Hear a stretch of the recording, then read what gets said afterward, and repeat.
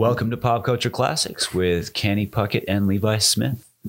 I'm your co-host, Levi Smith. And Kenny, what do we got today? Well, if this is your first time joining us, welcome. In this podcast, we sit down and discuss old and new pulp culture, kind of like rummaging through the back issue box of an old comic shop.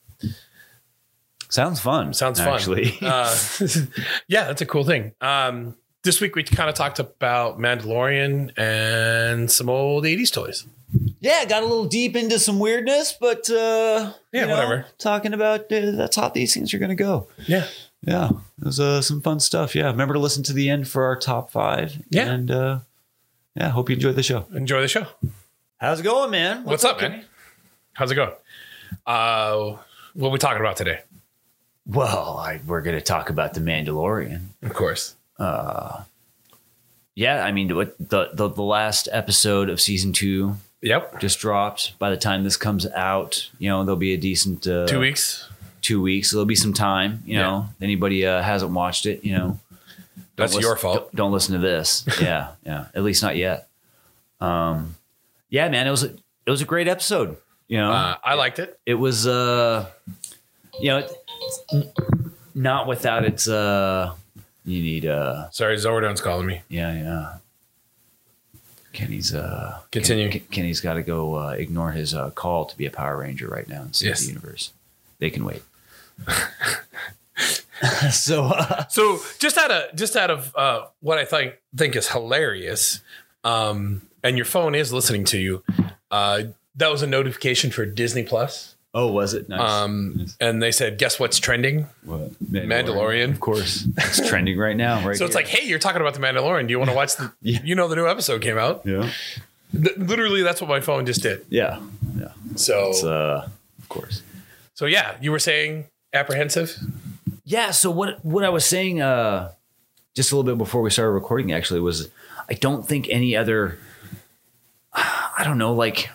show that I've watched, movie or series, has put me in such an apprehensive guessing game.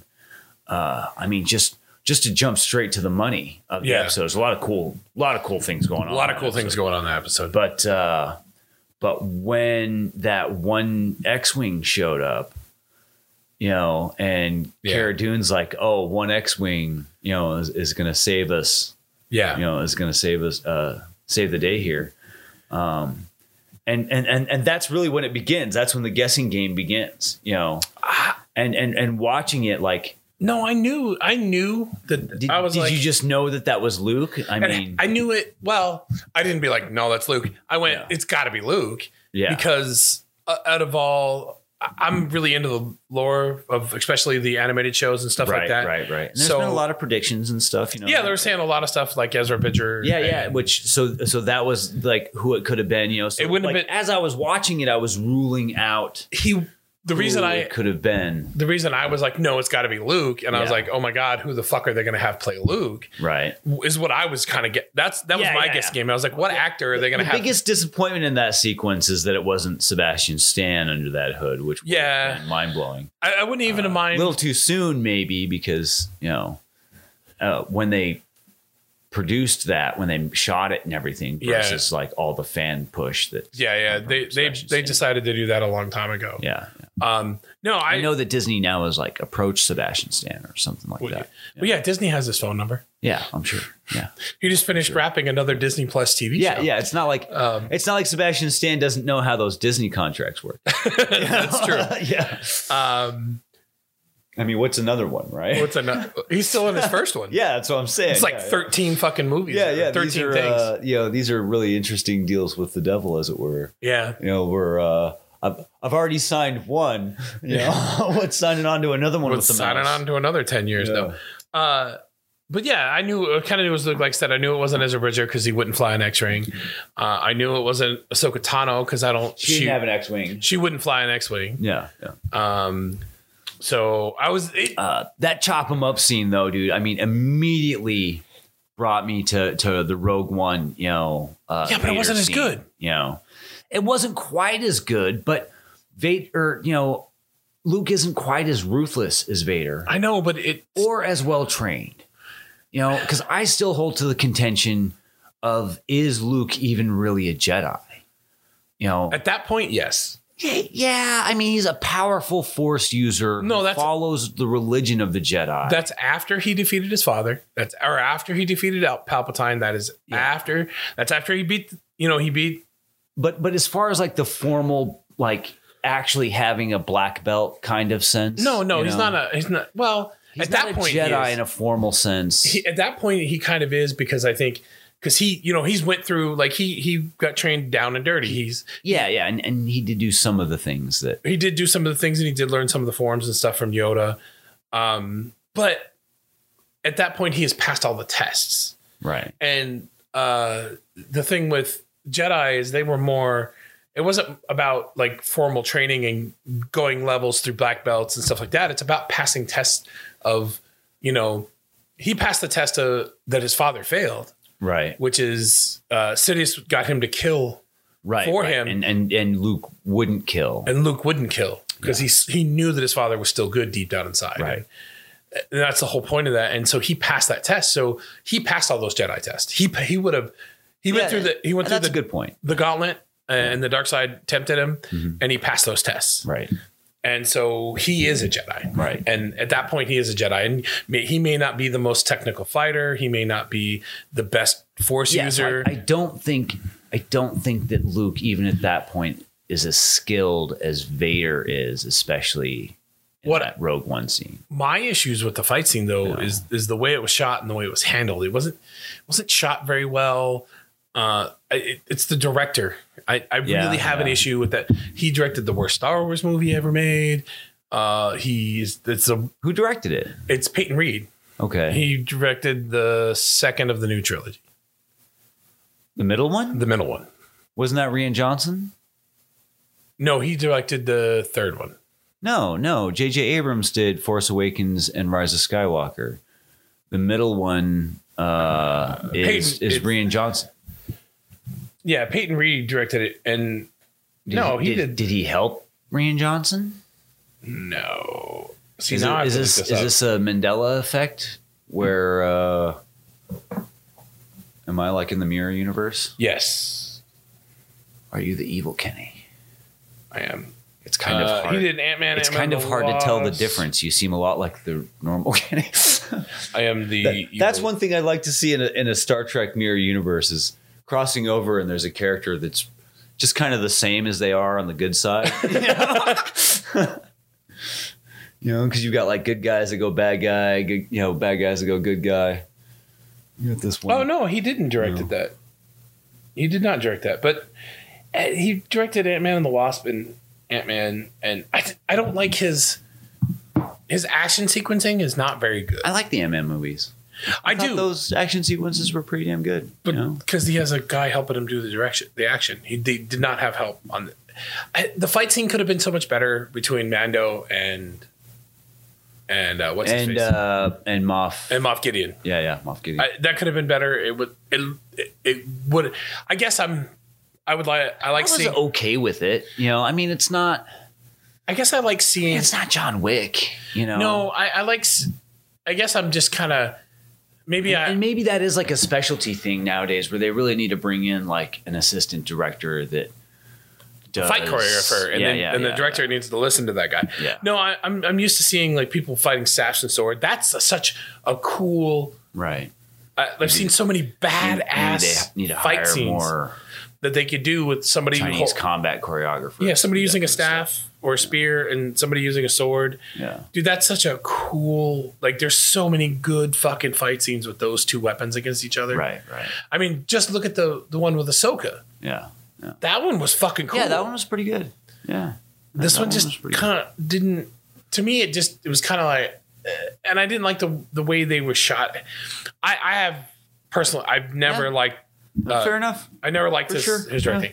Yeah. And if he would have not directed that movie, and honestly, there's something about that. Like every episode I watched of the second season, like everyone was like, God damn, that was such a fucking good episode. Yeah. And I'm like, oh, that's so much better than the last one. Oh, this one's so much better than the last one.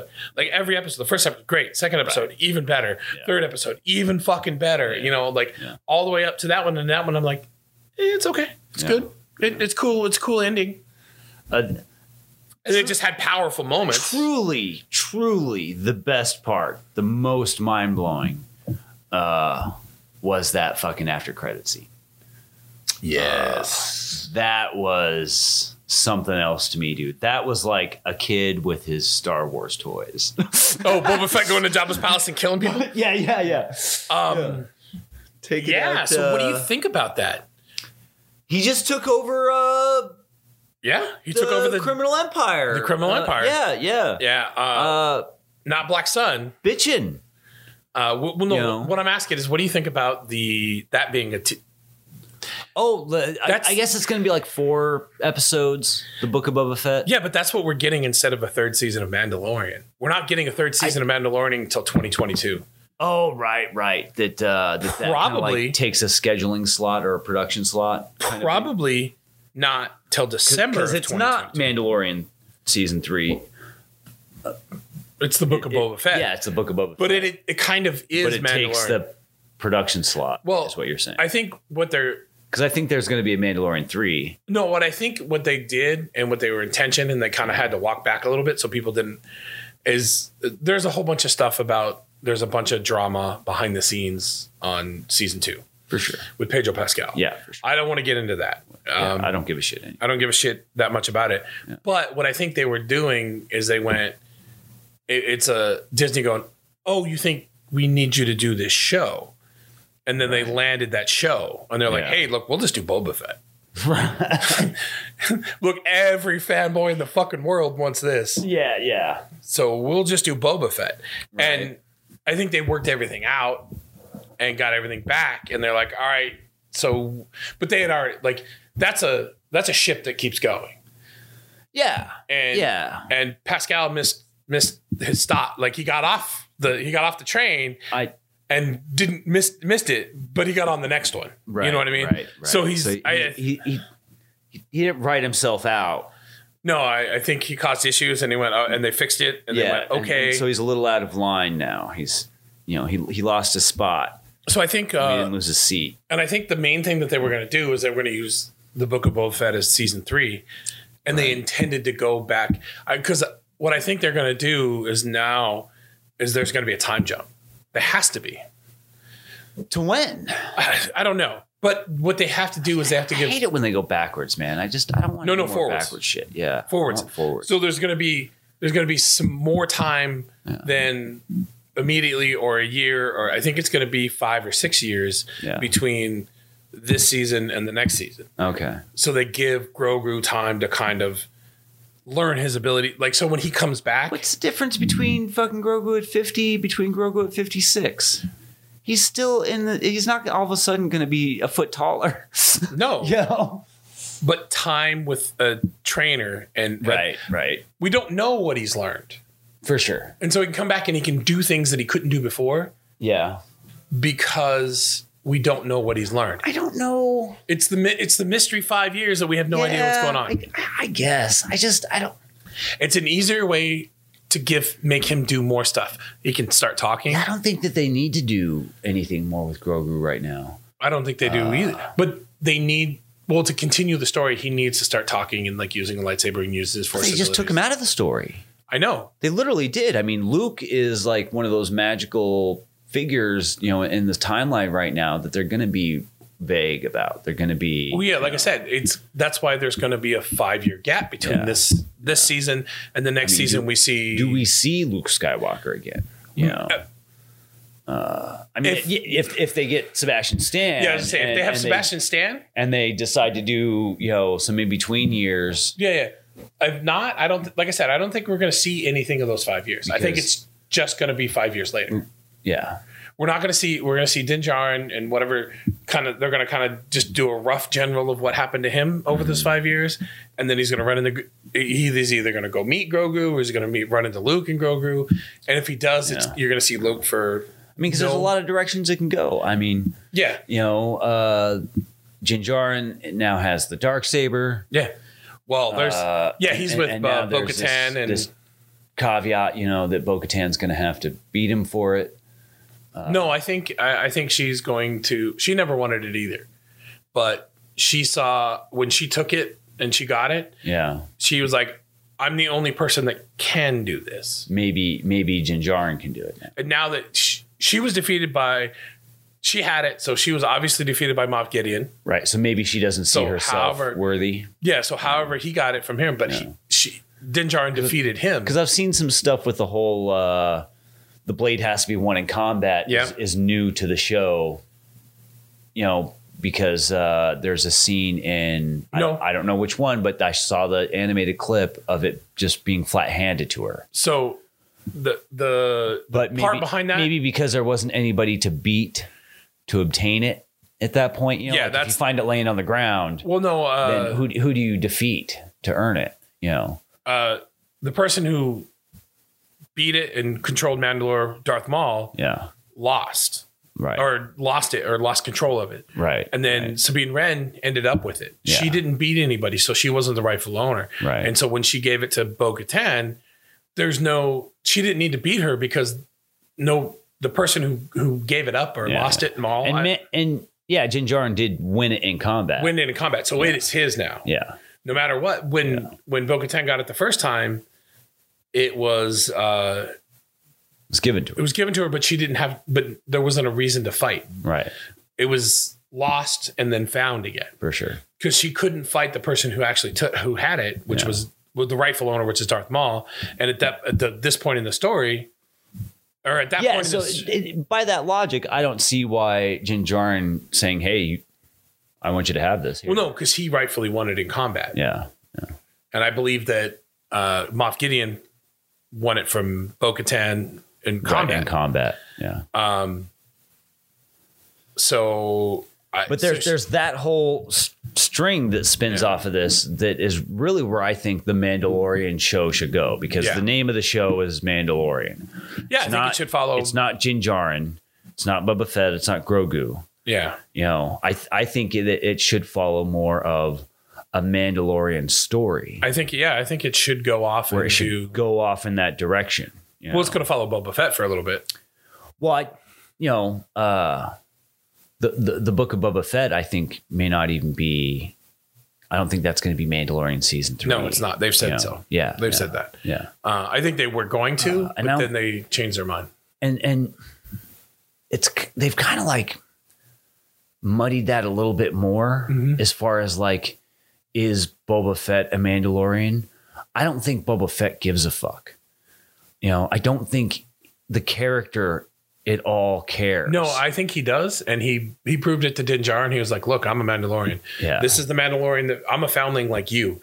Right. He's I think they made it clear that Boba Fett is as much of a Mandalorian as Din Djarin. For sure. He qualifies in my mind, but I'm wondering what Boba Fett thinks, because he just went and took over Jabba's operation. I think he thinks exactly what he told Din Djarin. He's like, this is my armor. Yeah. I'm a Mandalorian because my father was a Mandalorian, because he was a foundling from this person. Yeah. But he doesn't follow the philosophy. He doesn't care about any of that. He's not Death Watch. He doesn't care about Mandalore. He's not. He doesn't feel attached to any of that. But he's not Death Watch, which is the whole no helmet. Right. Because all the other Mandalorians. Yeah. But the other Mandalorians are concerned about being Mandalorian. Well, they want their planet back. Yeah, and Mandalore and all that stuff, where Boba Fett does not. Is my point. Boba Fett is he's a bounty hunter. Well, yeah, he's a bounty hunter now. And a criminal.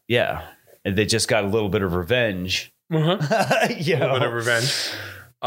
No, I think it's good. Which to me is far more interesting than explaining like how he got out of the Sarlacc pit or any of that stuff. You know? I was going to say, what do you think that they're going to show in these episodes?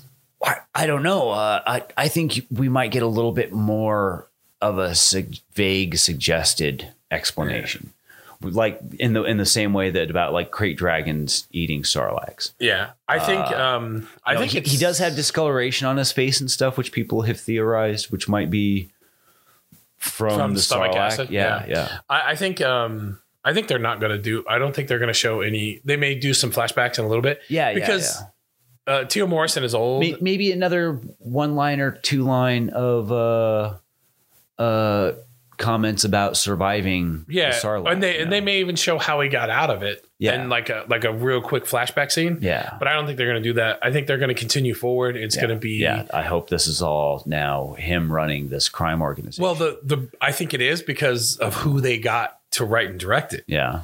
Robert Rodriguez. Yeah, is Robert. It's Robert Rodriguez. That's fantastic. I mean, just yeah. So it's going to be shoot 'em up. Yeah. Crime stories. No.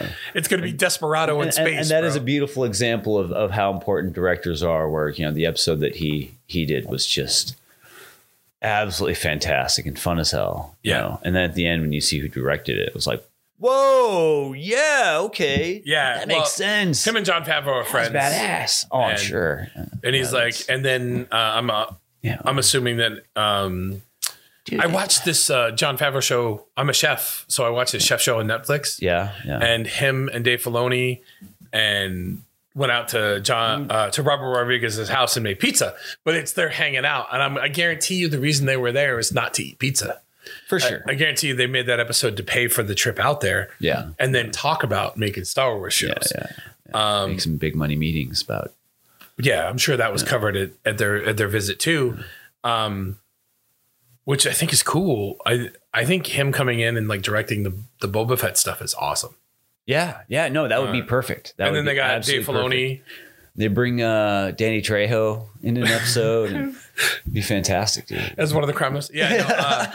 I'm sure he'll be in there. Oh, dude, he'd be all over that. I'm sure Antonio Banderas is going to be in there. Oh, Selma Hayek. For real, dude. Maybe. All those. You paint Selma Hayek blue, dude, and it's on. It's on, dude. Give her some tentacle head shit going on. Oh, make her a Twi'lek? Yeah. No, I think that's going to be cool, and I think that them taking Dave Filoni and he's doing a Ahsoka TV show. Right. He's the one kind of doing that. Nice, of course. And then Favreau's working on he's working on what the fuck is the show is he doing? Oh, the other 16 that they announced. Well, there's I mean, dude, I would not be surprised if they're gonna be like, all right, so we got Michael Bay working on a Star Wars bit. We got James Cameron over here. They have the small Mandalorians circle. Scorsese said he hates superheroes, but he'll do sci-fi. Yeah, no, I think what it is that they're doing the sci-fi. No, they're doing the Mandalorian circle, which is Dave Filoni's doing one, Robert Rodriguez is doing another, and then I'm sure this Favreau's doing one of them. Cycling roster of directors. Well, no, I think has been a good tryout. They're those three are kind of running the show on each of those three episodes. They're the showrunners for those three shows, and then they're all going to get back together and Dave Filoni and Favreau are going to get back together and do season 3, and that's why you're not getting it till 2022. Right. Which I think is cool. And they say I think Favreau was like, hey. How do you do this? To fucking Kevin Feige. He's like, hey, so I want to make a Star Wars thing and I want to be as badass. Seriously, dude. Because they know each other. Well, the thing is look. Yeah, I'm sure somebody made a point. Somebody posted a meme and I think it's fair to talk about it. It goes, he wanted to make a Christmas movie, so he made Elf, instant classic. Mm-hmm. He wanted to make a superhero movie, he made Iron Man, started a whole fucking thing. Yeah. He wanted to make a Star Wars movie, started Mandalorian, fucking started a whole thing. Yeah. Jon Favreau just makes classic badass shit. He's got a golden touch right now with a golden material. Like, yeah, no, I'm not saying all of a sudden. Yeah, I'm not saying all of a sudden at all. I mean, Iron Man. His movie Chef is fantastic. You know, a really innovative movie. You know, and you know, there's you know, when you start doing things like subtitles and layover, you know, graphics and stuff in movies and things, you know, that can be really, really tricky. You know, that can really, you know, fuck things up. And he handled it really well. Yeah, the tweets are the Twitter thing in that is really like it's not an obvious thing. It's not a thing that people really point to that I've seen talking about that movie and stuff. But to me was really, really smart. And I'm surprised that what was learned. Oh, that's been on all kinds through that hasn't been used far more often. It's also like there's an action movie that's got, I think it's one of those Guy Ritchie movies where there's a lot of subtitles and they're done in a real clever way where they're posted like in the middle of the screen. Some words are are bigger. It's not just like, oh yeah, that's it's not just like white. Yeah, totally. Yeah. Yeah. Where the subtitles, which you need will change depending on and they get big and they fade in and they appear suddenly, and there's all this dynamic. I think he saw that on an internet video and I said, I want to put that in my movie. Dude, that was. I don't know if that's true or not, but that's what it seems like. Why more movies aren't doing that? Why more stuff isn't doing that? Is just, to me, these are really incredible innovations in my mind in videography. In videography, they are. And stuff. For movies, they are. Yeah. What I think, you're not. Your YouTube circle is very kind of tight. I have a kind of a huge. Maybe. I watch a lot of fish videos. Yeah, you watch a very, very specific. Dudes drawing D&D maps. Yeah. No, but there's a lot of I watch a lot of different style of YouTube videos. What I'm not talking about. Hold on, YouTube though. Let me finish. Yeah. So what I think is that what's happening is that those directors are seeing what these, because all the YouTube guys. They stopped saying we're YouTubers. They call themselves filmmakers now.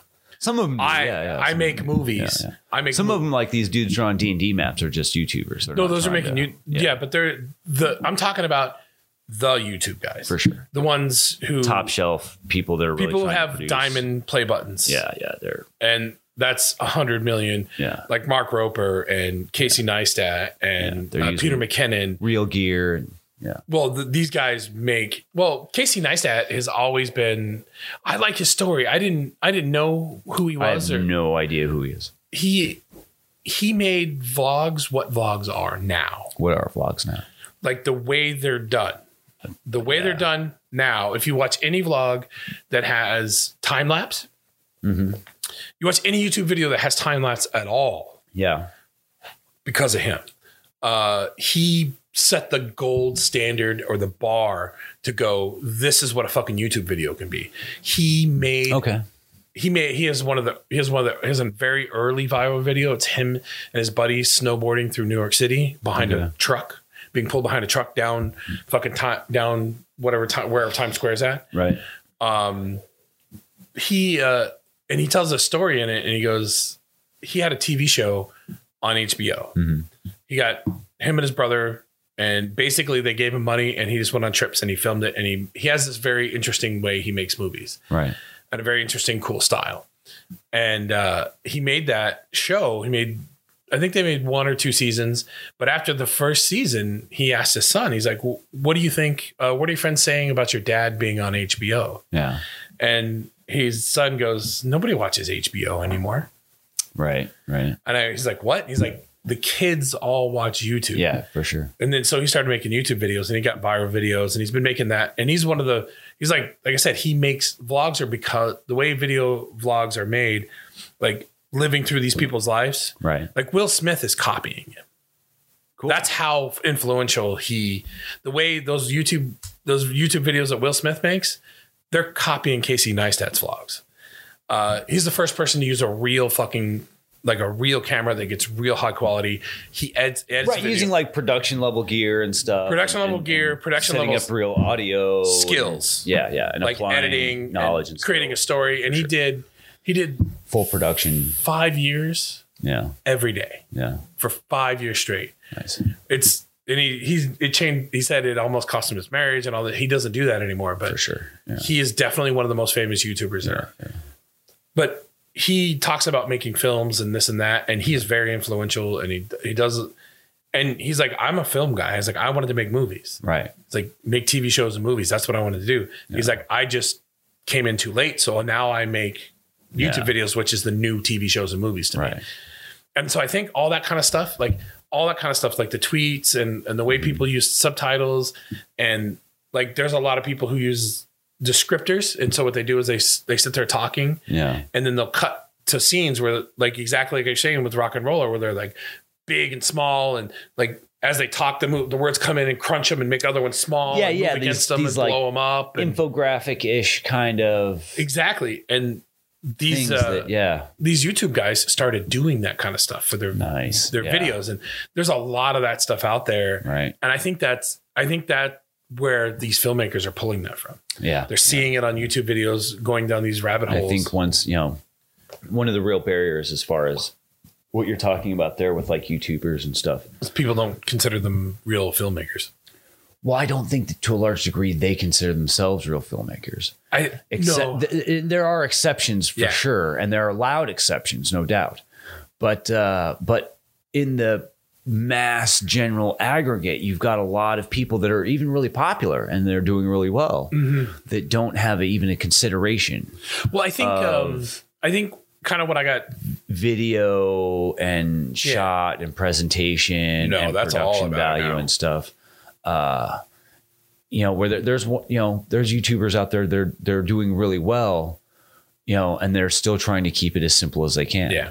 Kind of what I was when you have these people, though, to my point of bringing in people with a videography knowledge and background and with that actual intent and with the concern for those things, then you end up with this more next level kind of stuff. So what I was kind of getting at and kind of got sidetracked there. What I meant to say is I don't think these people are trying to go to Hollywood and make movies, especially now. Movies are dying. I'm not saying they're trying to get it. What I'm saying is I think all this new talent and innovative stuff. Yeah. They're not being dragged in. I mean, once they get to a certain point in YouTube and they have a certain fame, right? I think then they get a chance to make TV shows and movies because sure. Well, the game changes. Yeah, that changes. But I think you're in it. There's people who early and you're innovating just for the sake of innovation. Well, no, I think we're going to get a lot more innovative stuff in. I think TV shows and movies and stuff are starting to copy more and more of what YouTube is. Like, I've already seen some of that stuff where they try to build like a TV show that's off like some talking head everybody's talking to each other through webcams and stuff. Oh, that's all old shit. That's all you're watching old shit. That's not the new stuff. That's not what people do. That's not what I'm the thing that I do, a lot of people do is they sit down and they'll tell stories and they'll do different things. There's people who put up what's his name? Fucking David Dobrik. He does fucking documentaries. Okay. And he does like legit documentaries. He dives in and like record. Yeah, for sure. Yeah. He uploads a video once every 4 months. Yeah, totally. And that's more realistic on an actual production level versus some joker in his fucking apartment. He was a joker in his apartment. Yeah, but you don't go diving without a budget, man. You don't. No, he started making videos. Yeah. And just doing like cool things, and then he's kind of he started as just some jackass in his apartment making stupid videos, and then as he got more money and popular, he's not like a budgeted like documentary maker. He started doing this on his own. Like he made the money and then he invested his own money. I believe you. And I think what it is that these people make what they want, and they say, okay, there's all these rules. Like people say, I was like, you have to upload every day, you have to upload every week, or you have to have a schedule and you have to do these certain things. Right. And you have to have this kind of quality and this stuff. Yeah. And then there's these people like David, he uploads a movie once he opens a YouTube video once every 4 or 5 months. Yeah. Sometimes it's like the one, there was like a year gap. Like I said, that's a realistic production. It is kind of thing. You can't do every day and have max production. But he's one of the most popular people on YouTube, and they say that's not how you get popular on YouTube, and he still does it. Yeah, well, and that I think has a lot to do with quality. I think he just makes good stuff.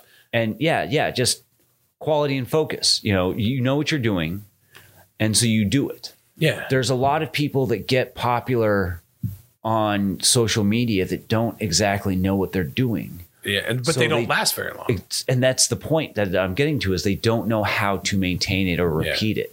Because they don't have a focus. They don't have I'm just fucking around on this thing and it worked. Yeah.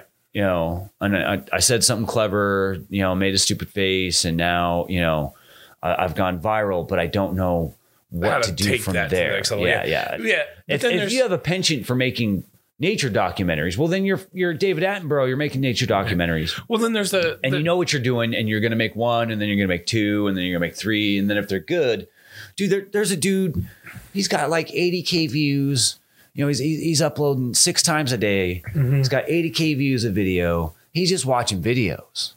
You know, I mean, so it's not hard to get the view. No, those are the people are watching. Those guys tons of people are watching garbage. That is garbage. No, yeah, I'm not saying, but what I'm talking about is when you put out quality, it's not that hard to get 5 million views, 20 million views. Well, no, there's 80K people watching.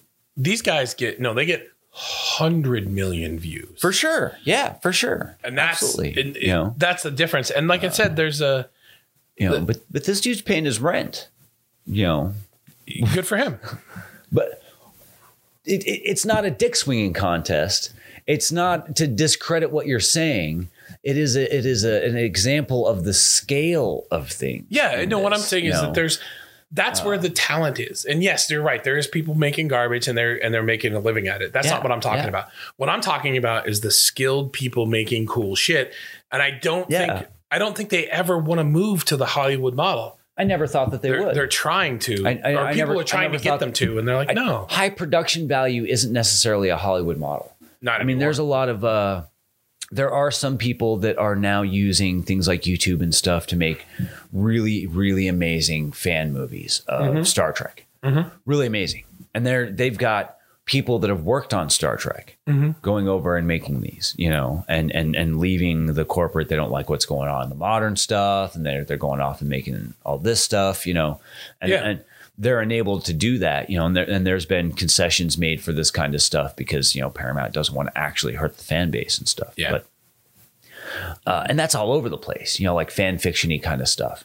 And they're not trying to get to Hollywood. They're not trying to be hired by Paramount to do the next Star Trek movie. They're not. But there's people that are like, and of course, there's room for everybody. So for everybody that isn't, there certainly is somebody that is. There are people that are trying to get a record deal. They're trying to get a movie deal. They're trying to get something picked up by Netflix and Amazon. Who, why not? I've with some of the announcements that Netflix and Amazon are buying anything that crosses their table.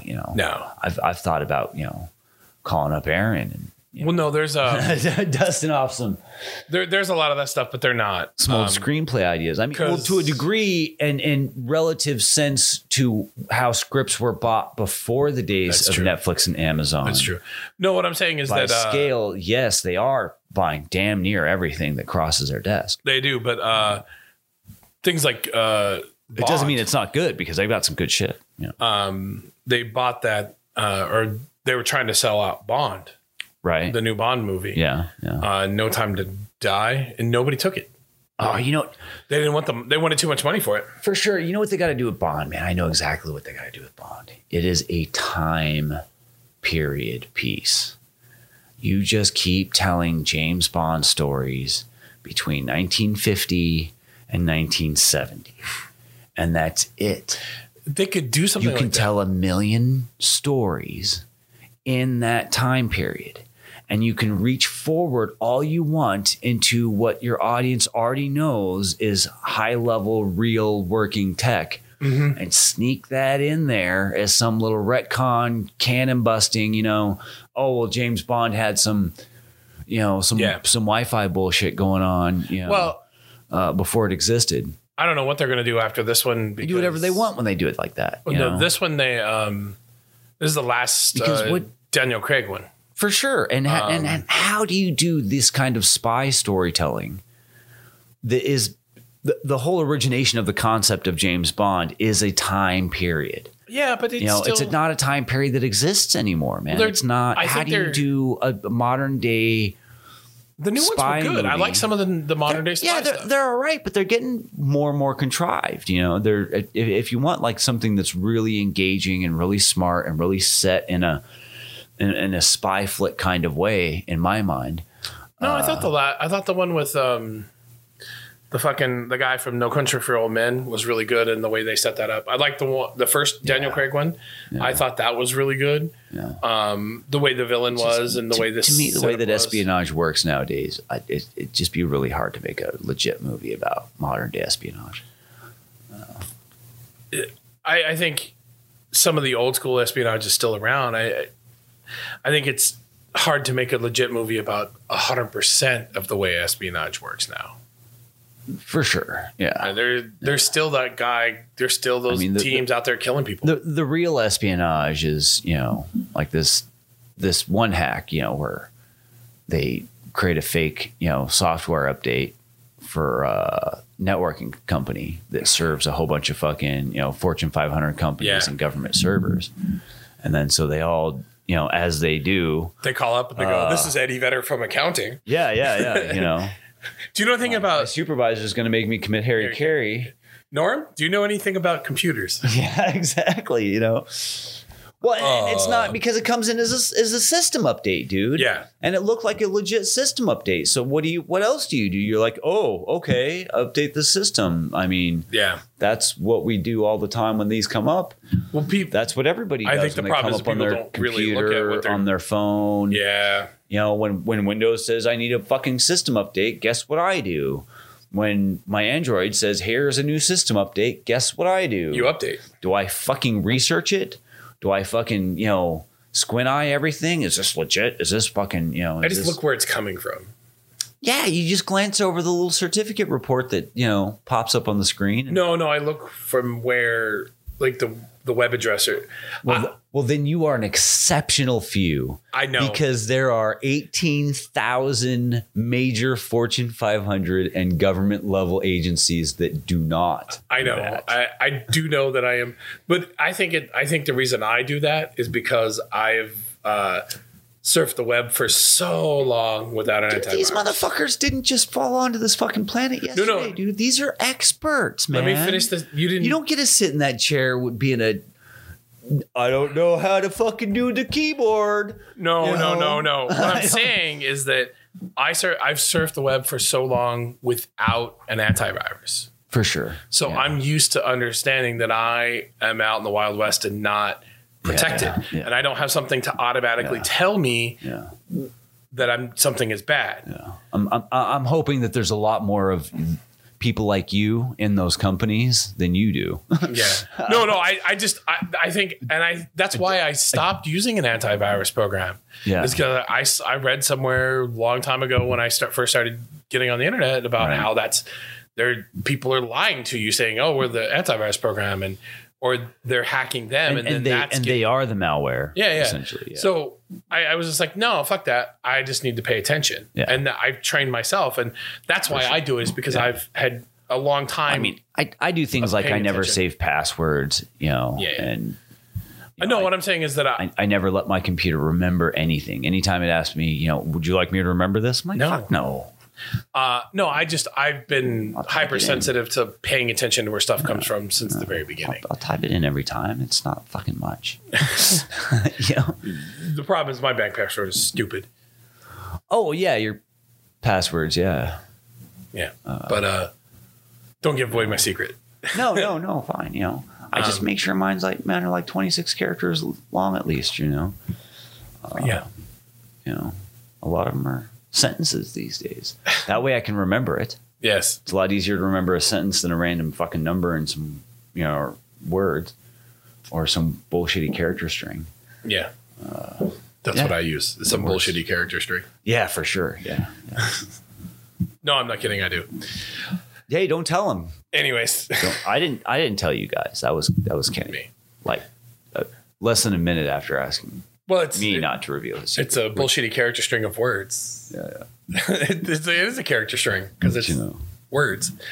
It's a string of characters to make words. This episode has been brought to you by the color J.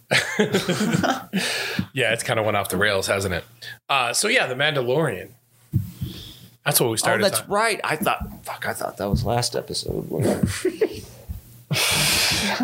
Wow, that went off the rails. I thought we were in InfoSec. Yeah. Anyways, doing some hardcore IT. Yeah, we're not that show though. Don't. No, we're not. Us on that yeah, show. We are definitely not security professionals. No advice on the show is approved. Anything we say you should do by anybody, don't do it because it's not even the right thing to do. Anyways, Mandalorian's a pretty good show, man. It is. Yeah. So now that we've kind of went off the rails, I figured I'll bring it back onto the rails by doing one of our little segments at the end here. which we have about the right amount of time to do it. It's something that we just had an idea. I think we're going to call it the top 5 with a D10. Yeah. So we have a list of 10 things to make a quick top 5 of. These are top 5 characters from different It's based on franchise, genres. Yeah, so this is culture. Characters. Yeah. So I have a D10. Do you want to roll it or you want me to roll? You roll it, man. Roll it. And then we're going to come up with our top 5 of whatever we have to. 2. Oh, yeah, this one's awesome. G.I. Joe. Oh, yeah. So our top 5 G.I. Joe characters. So let's hear it. I guess, we'd start with number 5. Number 5. I had an action figure. It was a special edition mail away action figure of Dusty. And he had like the little tan neck flap and stuff, and the desert camo and everything. And he was pretty awesome. And he was that's your number 5 is your mail away Dusty. Of the action figures I actually owned, I would say that he was my favorite for as long as I had him. But I lost him in a park in a sand pit. Because you lost him in the desert? I lost him in the sand, the desert camo. Somebody probably stole him. I'm trying to think. That would be my top 5. That's your 5th? Number 5? Yeah, my 5th, number 5 of G.I. Joe. Out of the ones that I actually had, I think... because this isn't of I actually had, just... Oh. Yeah. The one that I really liked, and I don't know why, it was Lifeline. Okay. He had like this cool little case that you came with him. Yeah. I don't know why. I just thought it was awesome. Mm-hmm. It was like bright pink, or not pink, but like orange or like red. Did they do what was that? Exo Bio Warrior water gun? Did they do a version of him? Yeah. But I'm talking about the OG. Yeah. He had an old figure. But the old, like he was like orange. And then they did him in like neon colors with a hose through his ass. No, he was like neon colors originally. It was like bright orange and white. And he, like I said, he said this case, and I was like, this case is the coolest thing. Yeah. I don't know why. Sometimes it was about the accessories, man. Yeah, that's number 5. Yeah. I'd say my number 4 is the Alley Viper. Oh, that's a good one. It was orange and blue, Yeah. Had that like plate face thing that slid up and down, and he had a pretty cool assortment of accessories as well, But the armor design was really cool with that guy. The figure that I had of him, I ended up modifying. Oh yeah. Taking him apart, swapping him out with this one of the Zartan characters, and then repainting him, and That's funny that you say that. I think Zartan is my number 4. Yeah. Oh, Zartan was a cool figure, man. Zartan was a cool figure. Except for he tasted really bad. Oh, really? Yeah. I used to use Zartan's face. I was out in the yard, just messing around, playing with my G.I. Joes, right? And it was during the summer here in Arizona, so we had the sprinkler on. So I was playing with G.I. Joes in the water, and it was a water battle because he had that little sled, and I was like, hell yeah. I don't know, there was something on the sled or something on the figure, and I got it, and then I touched my mouth, and I was like, that tastes bad. I was like, what was that? Chemicals in Zartan's color changing face. Yeah. I was like, oh, what was that? And then I had to test it and tasted Zartan. Yeah, he didn't look healthy, man. It got his face when it would start color changing, get all like purple. Yeah. Like it all bruised looking. He was a weird character. So that's number 4, right? That was number 4. So my number 3, I think would be I guess this is still going to end up because I had a lot of G.I. Joes. Jinx. Jinx was cool. I really dug the Jinx figure. Not a lot of female figures. No.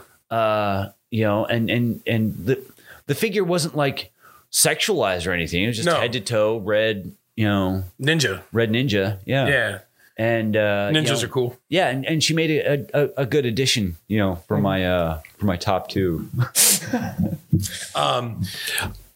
My 3rd is Lady J. Lady J? I had the Lady J. Nice. And she had a cool... I did not actually even have a Lady J figure. She had a cool backpack because it was like big and square and it had the arrows, right? The arrows. Yeah. Or she had the spears and stuff. Okay. And she was just a cool figure. I liked those. It was Scarlet that had the bow, right? Yeah, Scarlet had the crossbow. Yeah. I liked her. I don't know. I think I liked her because she kind of reminded me of my mom. She had the short haircut. Right. And she didn't take no shit. Right.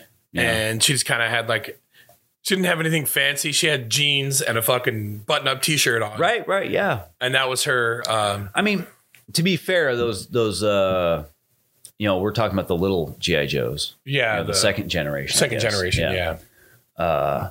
The female figures, while there were maybe only 4, weren't really sexualized. Maybe 5 because there was a female in Zartan. The Zartan crew had a chick. You had the Baroness. Eventually.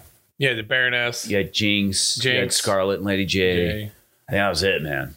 I think that was it. Yeah. I think that was it. Yeah. So. But yeah, my number 2 was my Snake Eyes. Snake Eyes, yeah. Yeah. I mean, it was a cool figure. One of the best characters. Mm-hmm. And it came with little dogs. It came with a dog, and the accessories were great because you had the tri nunchucks and stuff, and the staff and the katanas and everything. He had some of the coolest accessories. Shit, I forgot who my man. Who was my number 2? He was just great. I mean, that was one of the few that I did not modify. Oh yeah. Or launch into the sky on a bottle rocket. Fuck, you were talking about it and I just got distracted. I forgot who my number 2 was. God, who was it?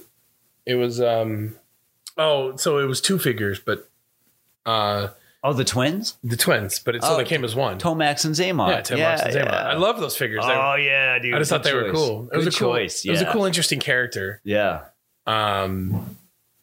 They were a favorite of mine too. Because they were mirrored. Everything was opposite. Everything was opposite. The scar on their face. Yeah. Yeah. What's interesting is that all that shit, all those mirrored things were painted. Yeah. So. Yeah. But I mean, they had the shoulder thing. Yeah. Like the Cobra style shoulder thing. And one of them had it on the right, the other one had it on the left. Yeah. So that was an actual sculpt difference that wasn't, as far as the figures go. But yeah, those guys were great, man. Yeah. It was a cool and interesting character. Yeah. In the cartoon, how they would always finish each other's sentences. Like you'd punch one and the other would be like, ah! Yeah. Some Coruscant brother kind of action. Cool. But and then my number 1 was the hooded Storm Shadow? Storm Shadow. Oh, the one when he went to good? Yeah. The camo hood version. That was cool. Yeah. I had that one that was very cool. Yeah. Oh man, that was a great figure. Maybe we'll do a honorable mention because I have one too. Yeah. It's very similar to that. That I had that Storm Shadow. It was very cool. My number 1 is Shipwreck. Oh, nice. Okay. He was just the coolest fucking character in the cartoon. Yeah, he was the man, dude. Yeah. He was the best. He was my favorite character in the cartoon. Hell yeah. And so I had to have him as an action figure. I think my honorable mention was Chuckles. Chuckles. His figure didn't look like a G.I. Joe.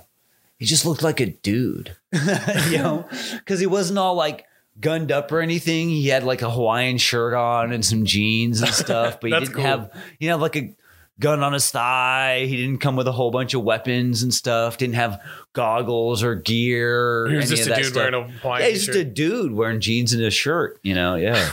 He just looked like a dude. So he was always my civilian. He's always I need one bystander. Yeah, he's the bystander. No, my honorable mention reminds me of the camo was Firefly. Nice. Yes. That was a great character. That was a great character because he was not like the normal you didn't see him very often. Right. But he got his shit done. He did his shit. Yeah. Not one of the more popular ones of the ninjas, but he wore the you wore the Balaclava. Yeah, it was the fire suit. Yeah, Balaclava. Yeah. Him and Beachhead. Beachhead was awesome too. But I played him as a ninja. Yeah, the figure. He was one of the ninjas. It was him and Beachhead was another really fucking cool and interesting character. Him and Shipwreck hated each other and loved each other. They were good friends that hated each other and gave them razz. So, Right. you know what I mean? That's what I liked about them. That's cool. Yeah, that's our top 5 G.I. Joe characters. I'm pretty impressed with how well we were able to just play off that completely on the fly. Yeah, it's completely on. We had no idea. Yeah, really just pulling those out of our ass as we went. I had another number 2, but I totally forgot what it was. Oh, but Tomax and Zaymot, dude. I mean, Yeah. I you know, if I guess if we'd had a little bit more time to think and prepare, they probably would have made it on maybe a top 10. Yeah. You know, for me. Yeah, I probably should have cut them out and put Beachhead as number 2 because he was awesome. Yeah. Cool. Well, thanks for joining us. And if you guys would like to see all things Mop and Bucket, head on over to the website, mopandbucket.net, where you can pre-order a copy of The Curse of the Jade Monkey. Activity book. Yeah, activity book. If you would like to support more content like this, please consider becoming a patron. Right now, it's just $1 a month. It really does make podcasts like this possible. Yeah. I mean, it really does matter, you know, and every week I am posting, you know, odd little projects, process stuff, different ideas, you know. I mean, it changes, you know, as I complete things and as, you know, the demands of my artistic reality shift. Yeah. You know? So that's Patreon/Mop and Bucket. Patreon.com/Mop and Bucket. Yeah. Check it out. So thanks for tuning in, and we'll talk to you guys in a week or so. Yeah, we'll check you later.